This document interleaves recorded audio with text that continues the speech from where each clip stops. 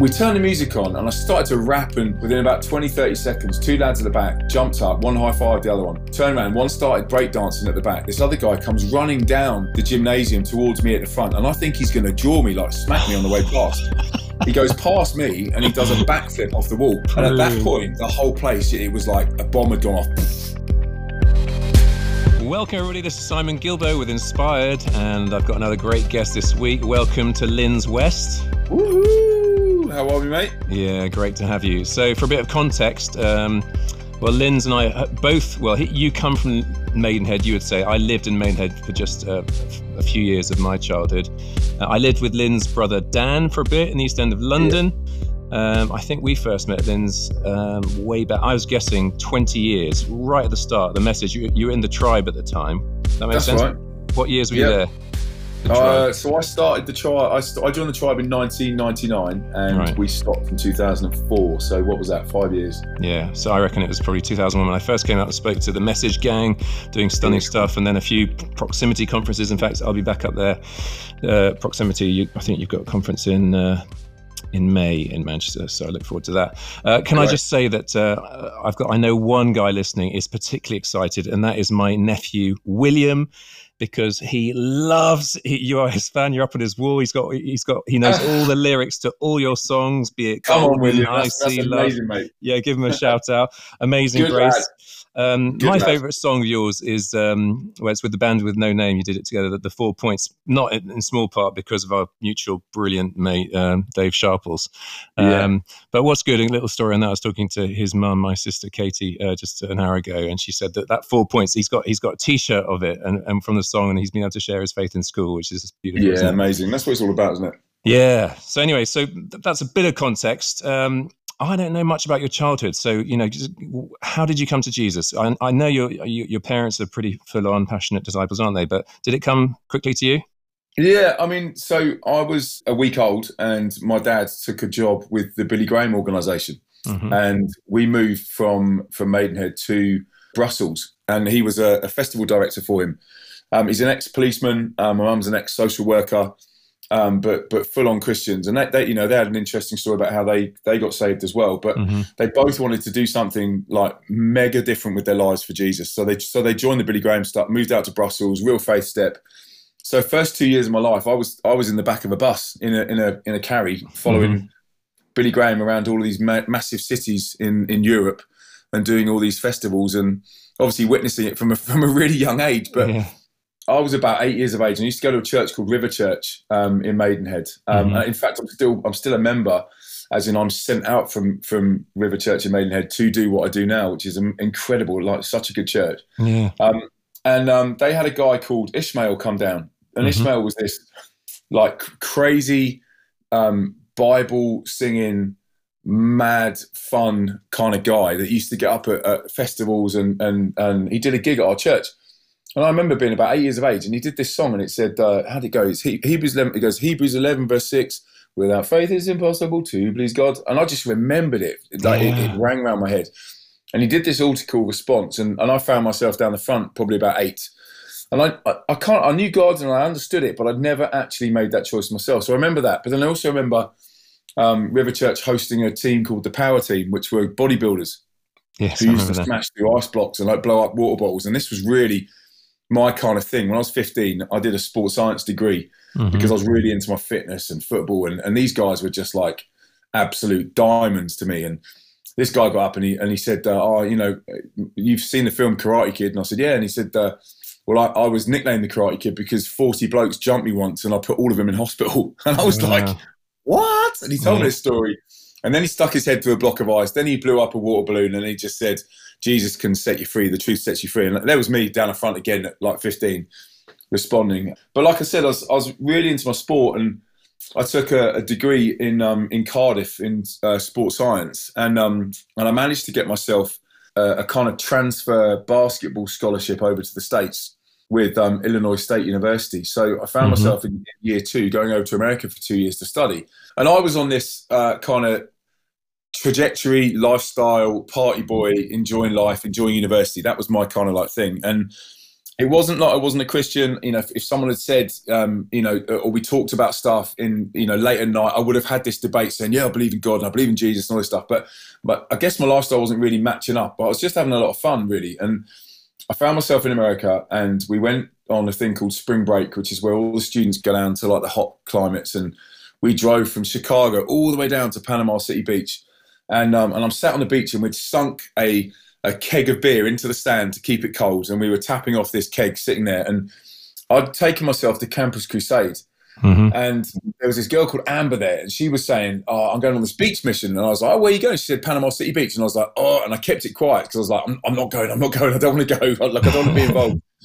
And in the distance, I could see this figure walking towards me, and I'm like, oh no, it's Amber. So I tried to hide under my cap, and she comes walking up to my sunbed where I'm sat, and she said, Linz, are you going to come to the mission? I was like, no, Amber, listen, it's not my thing. She goes, oh, come on, there's a band playing tonight. And I literally looked at her and I went, Amber, I fully get it. I know what you're trying to do. I fully understand. I know someone's going to go up and they're going to preach the gospel, and it, you know, I'm just not in that space now. And she goes, right, sober up, meet me at 6 p.m. I'm picking you up out the front of the hotel. And I was like, so she'd almost told me. So go, Amber. I'm glad she was so firm. So I went down to the front of the hotel. And up she pulls, and we go off to this festival, and it was in a place called Pensacola. And at the time, I didn't realise this Pensacola revival thing was going on. I had no idea. And this band got up and played, and this guy comes out and they start singing this song, and I'm stood and I'm like, oh, this is pretty good. This is actually decent. So I kind of got lost in it because I was really into music. And then the front man of the band preached the gospel, and I found myself responding again. Now, little did I know that this band was called the Newsboys, and 6 months before I'd come to America, my mum, in her nice kind of mumsy way attempt of me listening to some Christian music, gave me a Newsboys CD and a DC Talk CD.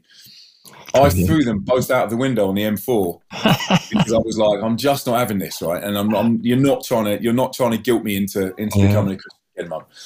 Anyway, I see the Newsboys. I come back, and there's this little journey. I come back from America, and I sit upstairs in my room, and I look at the end of my CD collection as I'm just about to load something up, and lo and behold, there's a Newsboys CD sat there that's got a little thing in it written from Mum, and I was like, what is going on? But I just knew that God had my number, and you know, it kind of like seeking after me.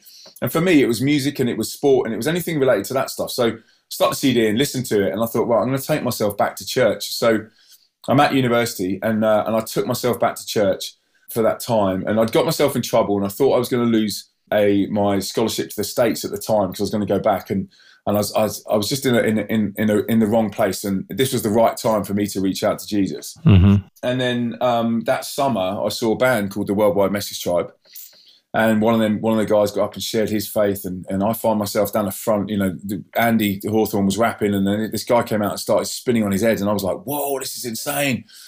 Shared his testimony, and I'd just come back from Magaluf on a big holiday, and he said, "Oh, I've been in Ibiza, and you know, I had this drug deal go wrong, and I ended up in a pool tied to a chair, and I prayed, and like 2 seconds later, I'm outside of the pool, dripping, but still tied to the chair, and something had got me out, and I just took myself to church, and I'm sat there going, I just took myself to church. I've just come back from Magaluf, and what?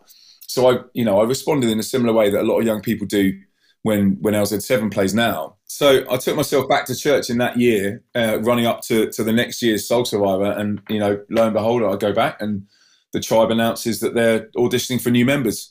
And my brother Dan, the one that you know, elbows me, and he goes, "You should do that." And I'm like, bruv, have you been to Have you seen how far north Manchester is? That's like a nosebleed territory. Like, that's miles away. And he's like, oh, go on, have a go. Because you know, I loved rapping and DJing and all that stuff. So I got up and I just went, look, God, you know, I've never been to Manchester. If this door's supposed to open, I'll walk through it. And if it's not, just slam it shut. And 5 days later, I get a message from Andy saying move up. And a day later, I moved up to Manchester to one of the Eden projects in Wythenshawe. Brilliant. So I moved from Windsor, Maidenhead, from the poshest part of the country to the poorest part of the country. Yeah. And I just fell in love with it. And I lived there 7 years. And that's been all part of my kind of, I guess, my faith journey. You know, I think there's so many people that will go, oh yeah, I remember this one moment where I became a Christian. I probably had about 1,500 of those moments.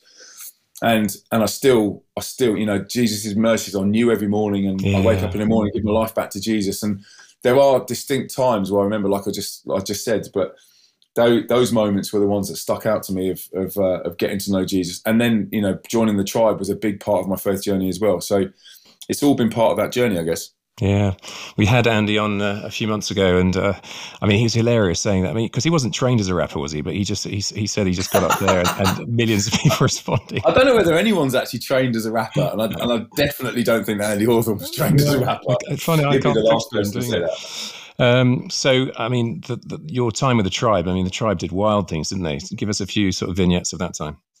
Yeah, I mean, we focused on inner city Manchester, and I was living in the Eden Project in Wythenshawe. And, you know, I remember my first encounter was I turned up and I had my car and all my gear in it. And I walked into my doorway, and there's a little 5-year-old just having a poo on my doorstep.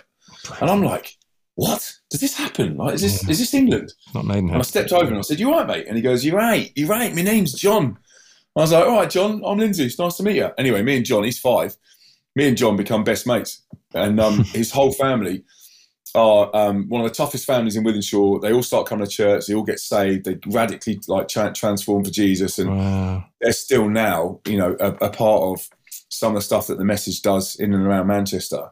But we did 32 weeks a year, I think we did in schools. Wow. And then we had a monthly event at the Manchester Apollo called Planet Life, which we would siphon all of these young people, all these new Christians, to this monthly event. And that to them would essentially be church, asking all the youth leaders to down tools and bring all their kids. But then all the schools would then be bussed in. And I just remember the maddest moments where you would have, like, I don't know, 1,000 church kids and then 1,500 like non-church kids. And they were running amok, like kicking off everywhere, left, right, and centre. But then when you got to the gospel, you'd see like thousands of young people come to know Jesus. And it had a real impact. And even now, I walk through town, because I work in the centre of town now, and I'll walk through town and a barman will go, are you that guy from the tribe? Oh my gosh, that changed my life. And I'm like, no way, how do you remember that? And he goes, I used to come to Planet Life. That thing you used to do at the Apollo, that was the best thing that ever happened to me. It's the thing I used to look forward to. And all these stories and testimonies and follow-ups that you can pick up on. It's just, yeah, it was incredible. And obviously the Message has grown into an absolute machine where they're doing these community groceries, and that's all off the DNA and the heart of reaching the hardest to reach young people in inner city Manchester. And it's just, I think it's incredible. Yeah. So out of that, or that just wound up naturally, did it? And then you started LZ7? Yeah. So the tribe finished in 2004. And I remember being sat in the Manchester Apollo in the crowd pit watching the final video.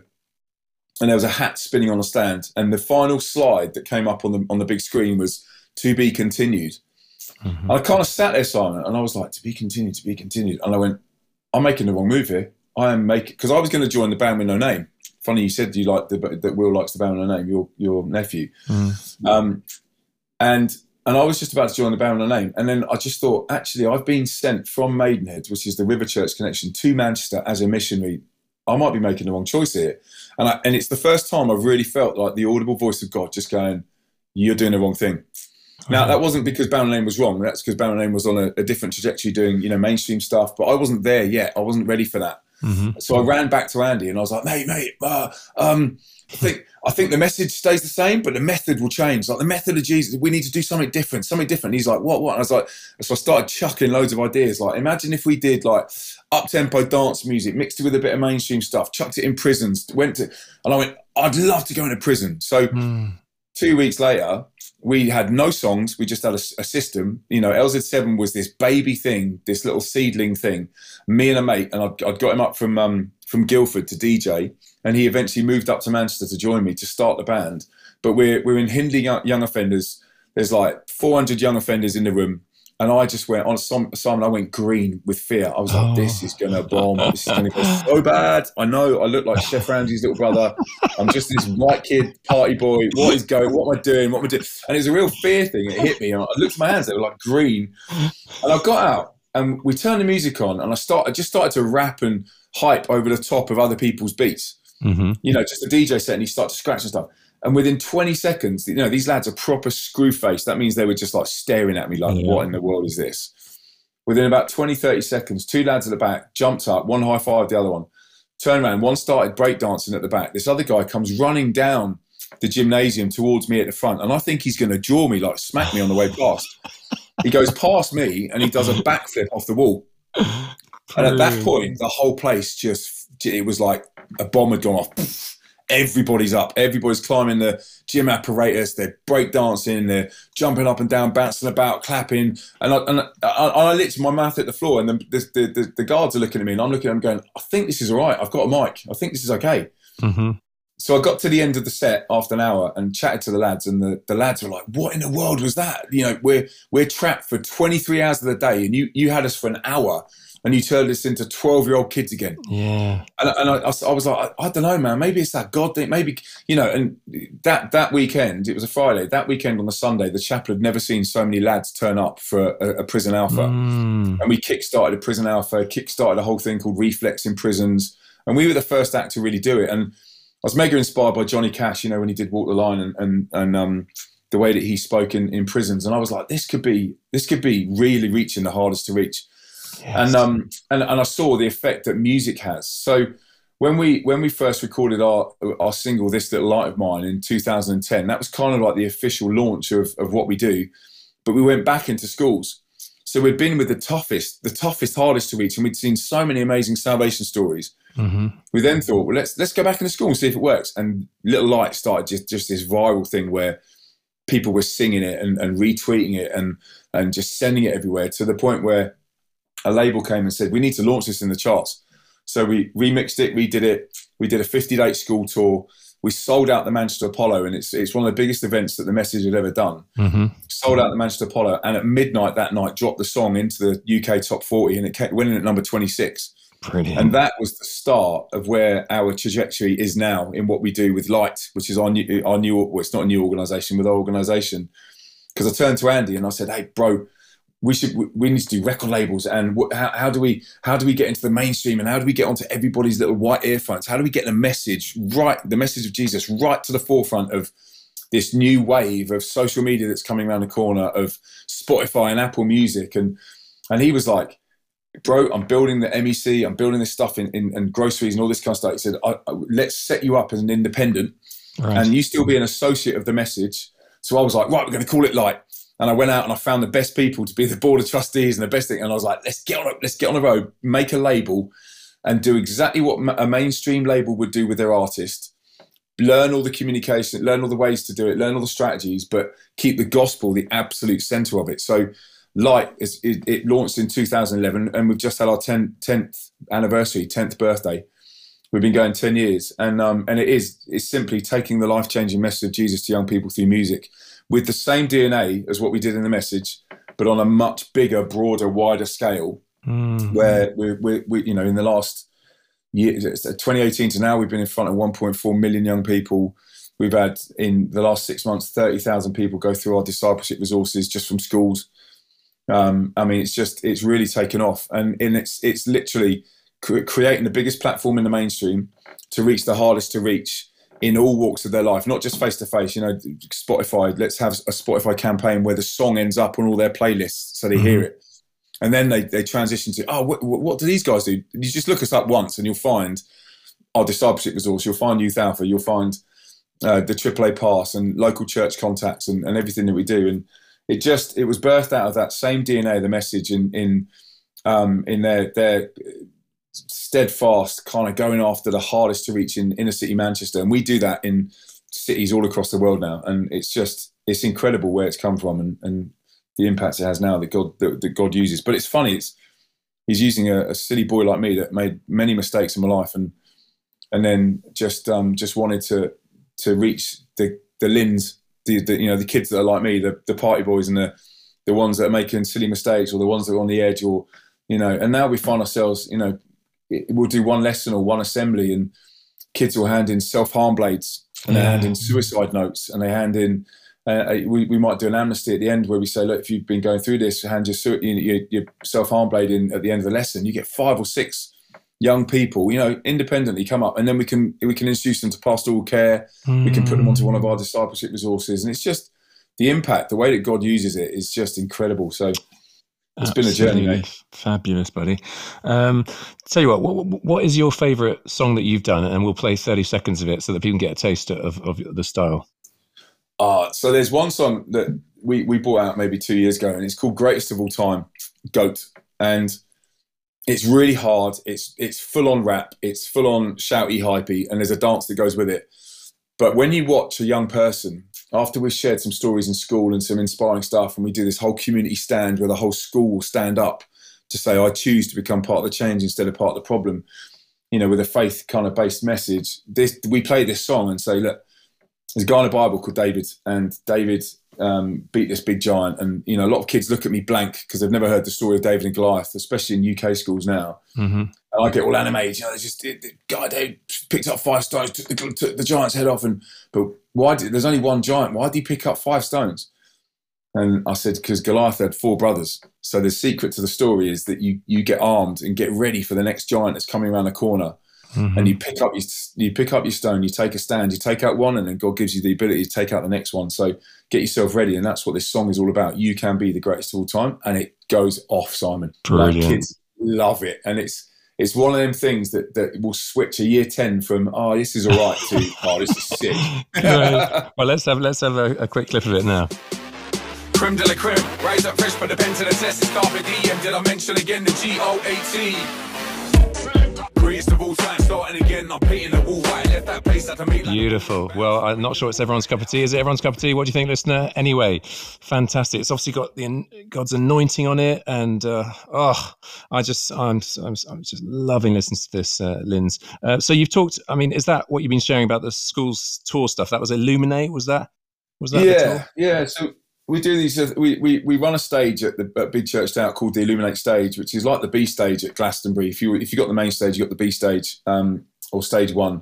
So the Illuminate Stage, and it's the shop window to the church world to say, hey, come with us on the journey. Mm-hmm. You know, get us in your schools. That in the church world, there are governors, teachers, mums and dads, and kids that would love us to go into school.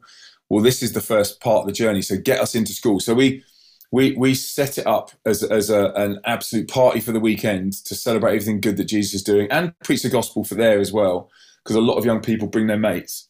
But then we go out into the world and we replicate what we do at the Illuminate Stage in nightclubs up and down the country. So we've partnered with the country's largest nightclub network to put on gigs at the end of the week in their nightclub. So if we go into a set of schools, so let's say, for example, Stoke-on-Trent, mm-hmm. We had Fiction Nightclub, and Fiction Nightclub is one of those really sticky floored proper venues, and we turned it into like an absolute banger of a venue by shipping a screen in and putting all the lights. Anyway, we did 5 schools, 5 days, and we ended up having to build a parent area at the back for 250 mums and dads, because you've obviously got parents that are concerned about kids going out and going to a gig and yada yada. So we just built this area, and we did the same in Gravesend and Peterborough. And you got all these parents coming out and coming up to me at the end, shaking my hand, going, if I'd heard Jesus like that in a place like this, I'd be a Christian now. Yeah. He goes, you transformed my kid's life, like shaking my hand. And I'm like, there's something significant in that. So we try to put on, if we can, if we've got a venue in the town, we'll put on the gigs in this club. And then we ask the local church to down tools. So Friday night, they all come down, serve, pray, steward, yada, yada. And then they start a youth alpha in the club on the Sunday, and the club gives us them for free because they want to sow back into society. They want to give back to so street pastors are involved, the local schools are involved, the churches, the police, teachers, and we essentially plant a little church in the club on a Sunday. And so we had 800 kids sell out that venue in Stoke-on-Trent, Fiction. And a lot of them came up and said, it was so good that it was in a club, and if I'd heard it was in a church, I wouldn't have come. Mm-hmm. And I was like, there's something significant about that as well. But Simon, we turned away 2,000 people. Wow. So we could have done a 3,000-seater venue in Stoke-on-Trent and sold it out and preached the gospel. We just didn't have the capacity for it. So when it motors, it's like God breathes on it in these cities. And that's the Illuminate tour. And obviously, if we can't use a club, we'll go and use whatever venue we can find. It could be a leisure centre and we kiss it all out or whatever. But, you know, we're seeing a 90% response to the gospel. We're seeing over, you know, where in message days we'll probably see 200-300 kids from one school turn up. We're now seeing 1,000 to 1,500 kids turn up from 5 schools. Fabulous. And it's just it's almost like God's like breathed on it and just gone, that was the right thing to do. So, you know, Andy's probably one of our biggest fans in saying that it's it's one of the best things he's seen launch out of the message, because it was the same DNA, but it's just God's multiplied it in such a big way. And so the Illuminate tour is then fronted by LZ7. We've got a new band called Saints that I've just started, which funnily enough is Tim and Emma from the Tribe's daughter. So, and she's my goddaughter. So there's the same DNA there, like passing the baton on, or legacy, whatever you want to call it. And we tour around, and we've got 40 lined up over the next 3 to 4 years in towns and cities up and down the UK, let alone any of the mainstream tours that we're pushing for and we've been on. So it's just, yeah, it's exciting, bro. I mean, if anyone wants to out there and you like this, like, pray for us, because we are literally, there'll be kids that have never heard Jesus. They would never step into a church, and we get to go into arenas where there's 15, 20,000 people that would never go to a church, but they'll go into an arena to go and see Jason Derulo, and we open for them and share the gospel. And it just works. So yeah, it's good fun. The Illuminate tour is one of our precious little babies. It's we see lots of salvation. Fabulous. You mentioned Jason Derulo. So you toured with him on his Two Sides World Tour. Tell us a bit about that. It's an interesting concept in that, you know, Jason Derulo, if you go and Google his videos, if you're watching, you don't need to go and Google it, because you might wonder why we went on tour with him. But, you know, I fully believe in Matthew where it says, go and make disciples of all nations. And I remember on day one of the tour, and I was a tad nervous, and I was thinking, you know, am I going to be all right sharing the gospel here? You know, am I going to get kicked off the tour? And I just thought, I'm going to go and find the manager. So I walked up to him and I said, hey, bro, mate, it's so nice to meet you. My name's Linz. I'm in LZ7. Oh, bro, what's going on, man? And I said, hey, listen, like, we've done some big arenas, but we've not done 30 on the bounce. Like, this is a new thing for us. And I said, there's a faith element to us, and am I good to share my story? And he went, bro, this is your mic. That is your stage. For that 35 minutes, you share what you want to share. Wow. Share your stories, tell your testimony, whatever it is you want, because Jason's going to tell his and the other guys will tell theirs. You do it, man. The mic is all yours. And that was it. Like, to an evangelist, that was like the biggest bait I could ever bite in my life. And I just went, oh my gosh, I'm going for it. So I got up and I did this spoken word in between like 2 or 3 of the songs that was talking about fighting for peace, talking about who the biggest peacemaker was. And then it went into the gospel. And if you want to respond, put your peace sign in the air. Yeah. We were seeing thousands of people putting their peace signs up, and then thousands of people going through discipleship resources and it hit me like a wave, Simon. When I got up on the stage, I was in the first arena in Dublin, and I was like, there is 17,000 people in here. And I guarantee there's probably 1% of you stepped into a church building or been near a Christian. This is our responsibility. This is what we got to do. And we went for it. And we were getting standing ovations at the end. You know, good 30-second clap at the end of this spoken word when we mentioned the name Jesus. And I was like, and it's all about the credibility of creating a platform in the mainstream where people go, oh, well, you're opening for Jason Derulo. You can say what you want.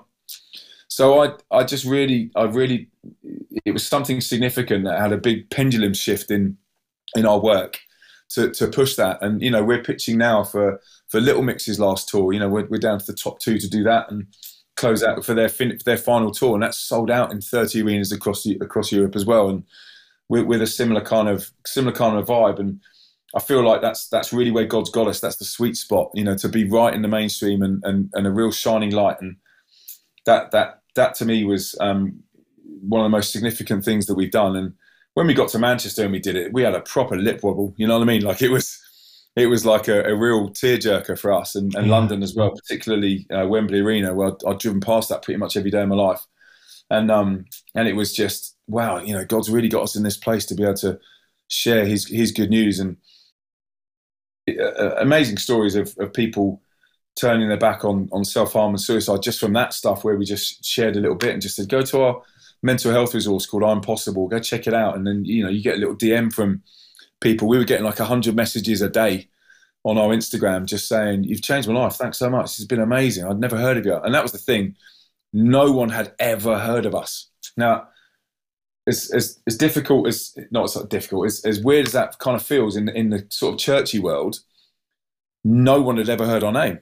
So they'd never even figured it. And I'm like, we are absolutely brand new little babies. And I said, you know, even though we've been going like 8 or 9 years, this is our first tour. This is our first ever tour. And people just adhered, they loved it. They kind of fell in love with the idea and the vibe and the message of hope. and it just sent us on this new trajectory with booking agents and mainstream labels, all kinds of stuff. So it's just, it's broadened the horizon.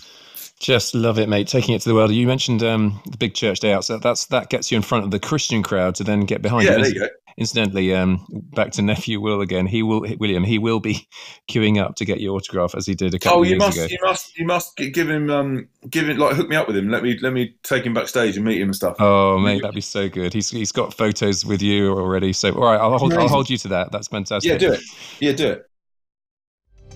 Hey folks, I hope you're enjoying the podcast. I'm loving the response we're getting from across the world. It's just wonderful to see how encouraging and inspiring it is being and hitting the spot. Listen, if you are being blessed by it, I'd love it. Basically, this happens under the auspices of our ministry, Great Lakes Outreach, which works in the poorest and the hungriest country in the world, which is Burundi. We're having an incredible impact in the toughest of circumstances. We want to carry on supporting those local folks doing a great job. So if you wanted to, greatlakesOutreach.org/inspired.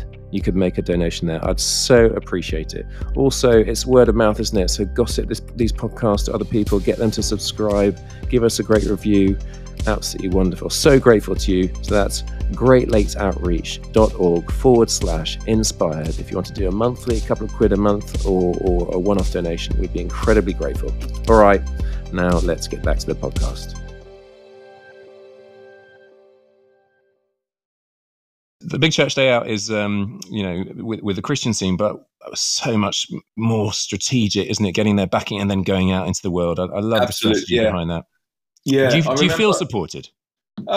Yeah, totally. I do. I think it's a real fine line that we have to walk. So if you go onto our LZ7 official Instagram, you'll see the message of hope, and you'll see the kind of like, we talk about hope, and hope has a name, and we share it in that sense.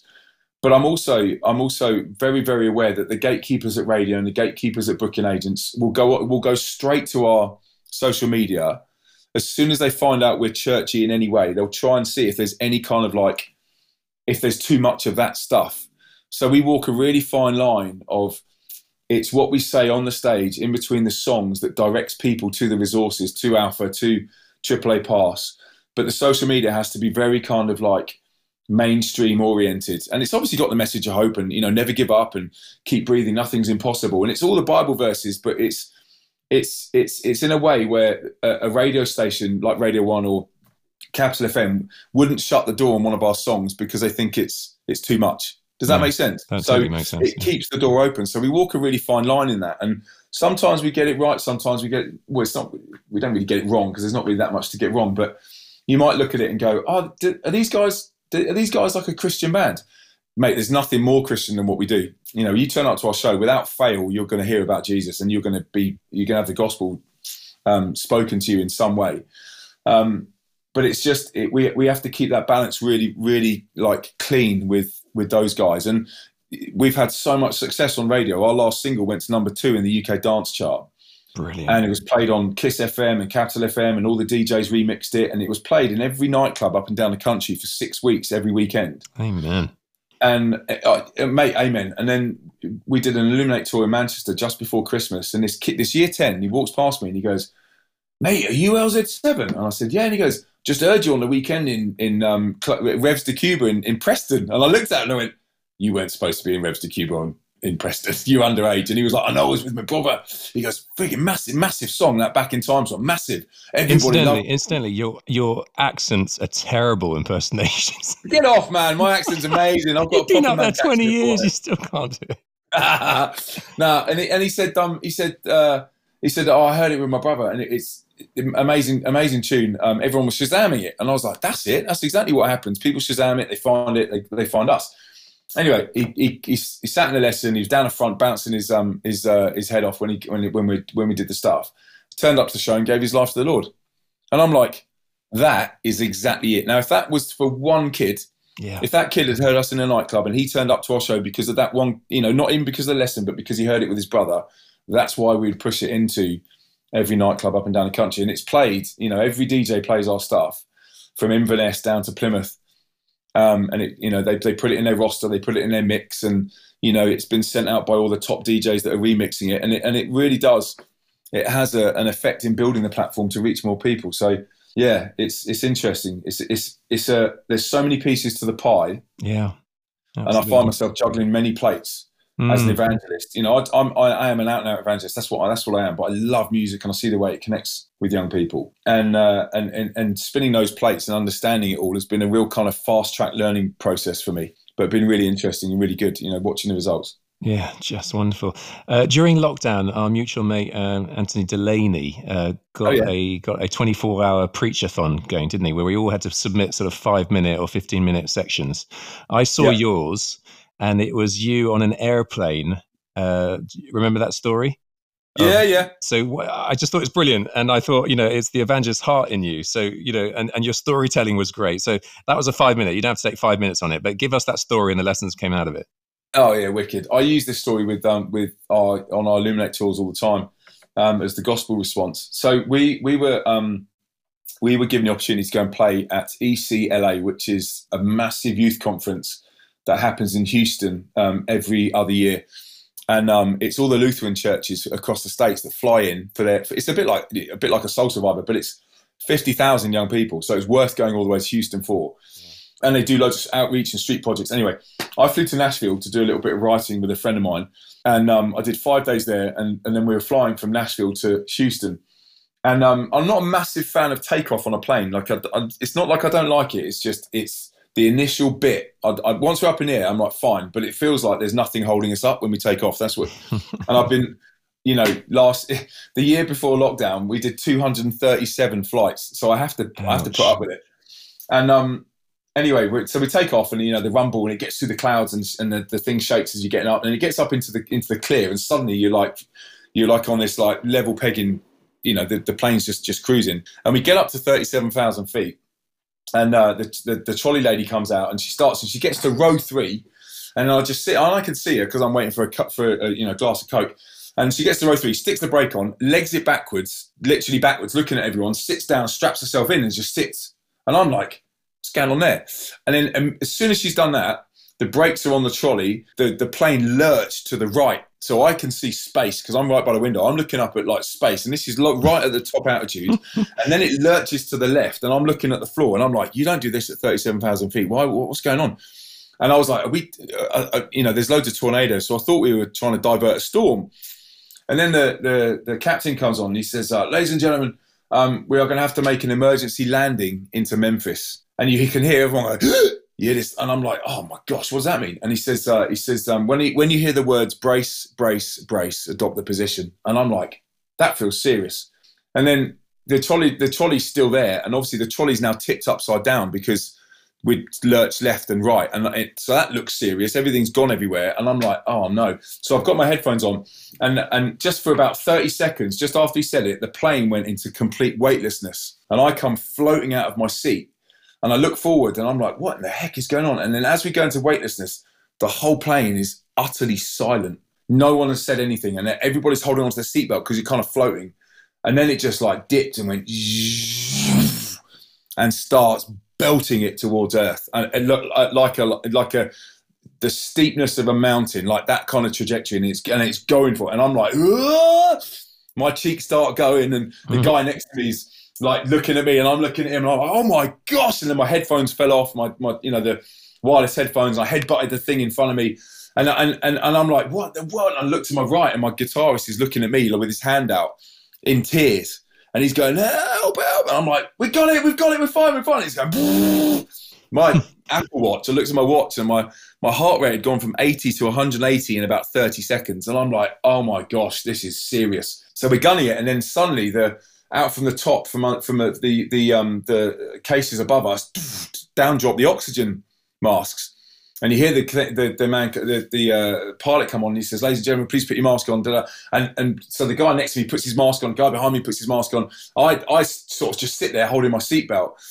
And the thing that hit me first off was when we were in weightlessness, the whole place was silent. But when we started to descend, everybody started to scream like brain-curdling screams.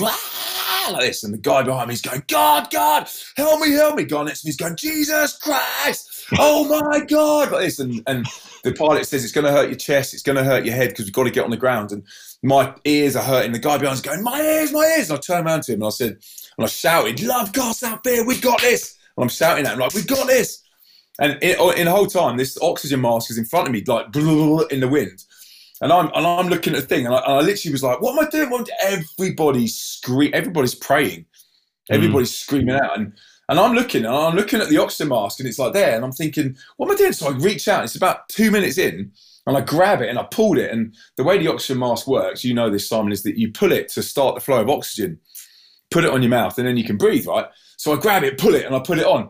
And I'm there, and I'm like 3 minutes late, and we're still like at this trajectory, going like heading down, and get through the clouds. And then as we go through the clouds, the whole plane fills with smoke, so you can't see a thing. I can't look out the window. I'm trying to see if there's an engine on fire. I'm trying to work out what's going on, and that's when I really panicked, and I grabbed my shoulders to myself, and I went, "Oh God, if this is it, it feels like it's it.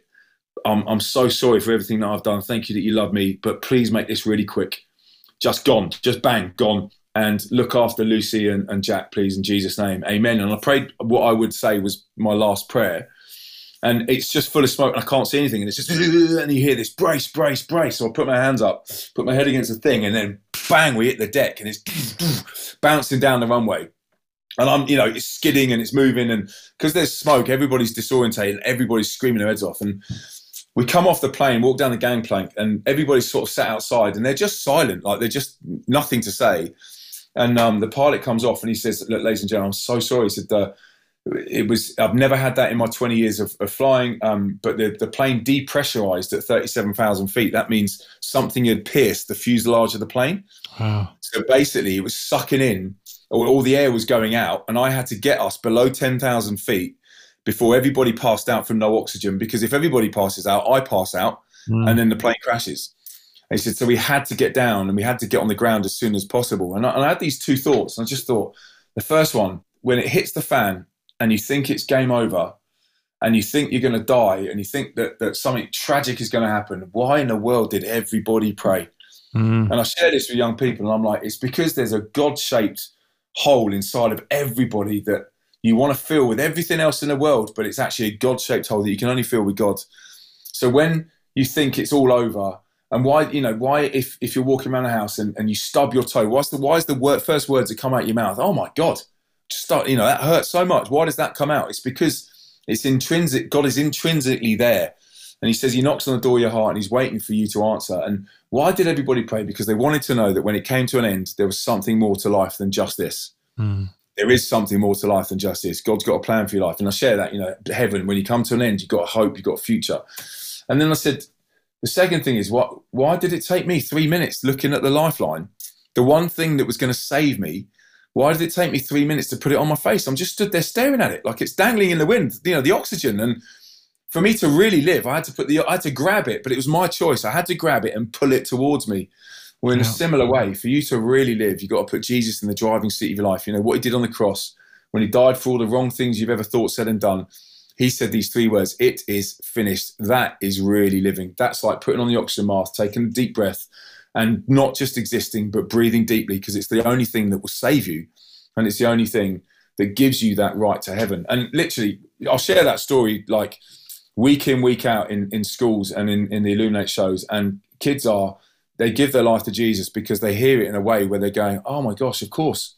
I'm filling my life full of drugs, or I'm filling my life full of self-harm or drink, or I'm filling my life with social media, negative words. And actually that hole is a God-shaped hole. And what Jesus did on the cross to come and fill that hole when he crossed the divide, it just speaks volumes to them. And I share that story to tens of thousands of young people in the last 2 years. And we've seen an insane response to the gospel. And on the last Friday of the Manchester Illuminate tour, just gone, we're in Salford City Academy, and I'm going to change his name just in case there's someone listening. But this little kid called John is in bits at the end of the lesson, like crying his eyes out. He's a small, short lad with red hair, and I walked over to him and I kind of put my arm on him. I was like, "You all right, bro?" And he says, "No." He says, "I was going to give up on life tonight," and I was like, "Oh, bro, never, ever give up. And he goes, no, I'm not going to, because of what you just told me. And I've got a hope and a future and a destiny. And this is in a class, and his teachers, and I'm looking at the teachers, beckoning them over. And I said, and I had about 3 minutes with him. I said, look, people care for you. I care for you. God cares for you. That story I just shared with you about Jesus, that he fully cares for you. He wants you to live the best life that you can with him in the driving seat. Never give up.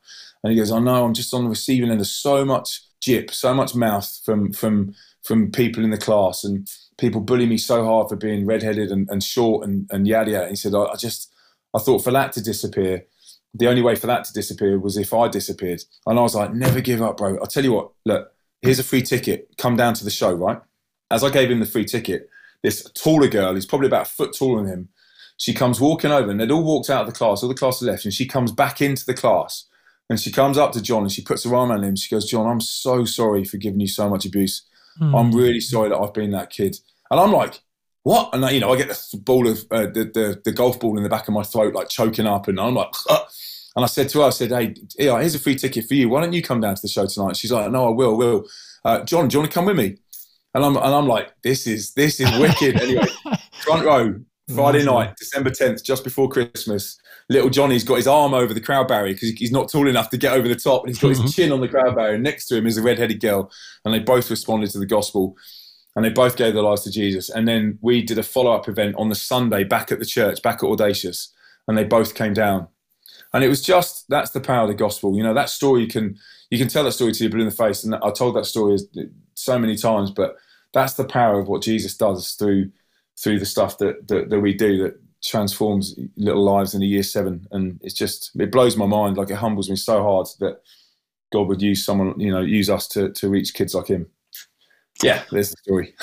Oh, Linz. Listen, I know there's loads more to share, and yet time's run out. Are there just a few things? Well, in terms of people tracking with you, supporting you, you mentioned the AAA pass. Anything else before we close that you want to quickly mention? Yeah, so we've got a mental health resource called I'm Possible. It's a play on the word impossible. And it's me, some of the guys in LZ7, Saints, the new band, and a mate of ours called Jake Isaac, all sharing our stories about everything from low mood all the way through to depression, but also linking them to Christian resources, NHS, Samaritans, anything that will help young people get well. Mm-hmm. And if anyone's battling with any of the stuff that we've shared on this story or on the podcast, please go and check it out. It's www.impossible.uk.com. So if you want to go and check that out, you can watch some of the stuff and get linked with some help. But man, sign up on our mailing list, go onto our website. We'd love to update you, keep you up to date on what we're doing, what's going on, what church we're playing at, or what venue we're doing, or what tour we're on, and just some of the great stories. We share them on email on a kind of bi-weekly basis of stories of faith and amazing things that God's been doing in young people's lives. So support us that way. Pray for us. Obviously, we are, I call ourselves musicianaries. So we are funded. There's some amazing people that will fund us £2.50 a month all the way through to £250 a month. Mm-hmm. And then there's some trusts that give us money, and that's how we survive. The music, as you know, with any mainstream music, it doesn't pay being an artist. So people sponsor the Illuminate Tour. So if you feel like you want to sponsor one of them, or sponsor a child, or you want us to come to your town, hit us up. I'd love you guys to get involved on the journey with us. And so that would be what, LZ7? Yeah, if you go to lz7.co.uk or you go to light.uk.com, you'll find all the giving pages and get involved and all that kind of stuff. That'd be awesome. Well, listen, mate. Let's all of us listeners. Let's pray for Linz and LZ7 now. Father God, thank you for this fantastically encouraging podcast. Indeed, what it says on the tin. I'm inspired right now listening, Lord, and we pray your blessing on Linz, on his family, on the band, on all their travels, on every single school, every single venue they'll be speaking at in the coming season. Thank you for past fruit, Lord God. We pray that you'll fan it into flames in terms of it going even bigger and greater access, Lord, breakthroughs in the secular space, Lord, more people coming to know you in nightclubs, wherever you take them, Lord. Keep them safe, keep them strong in you, keep them united, keep them close to your heart. And we bless them at every level, provision, all they need, in Jesus' name. Amen.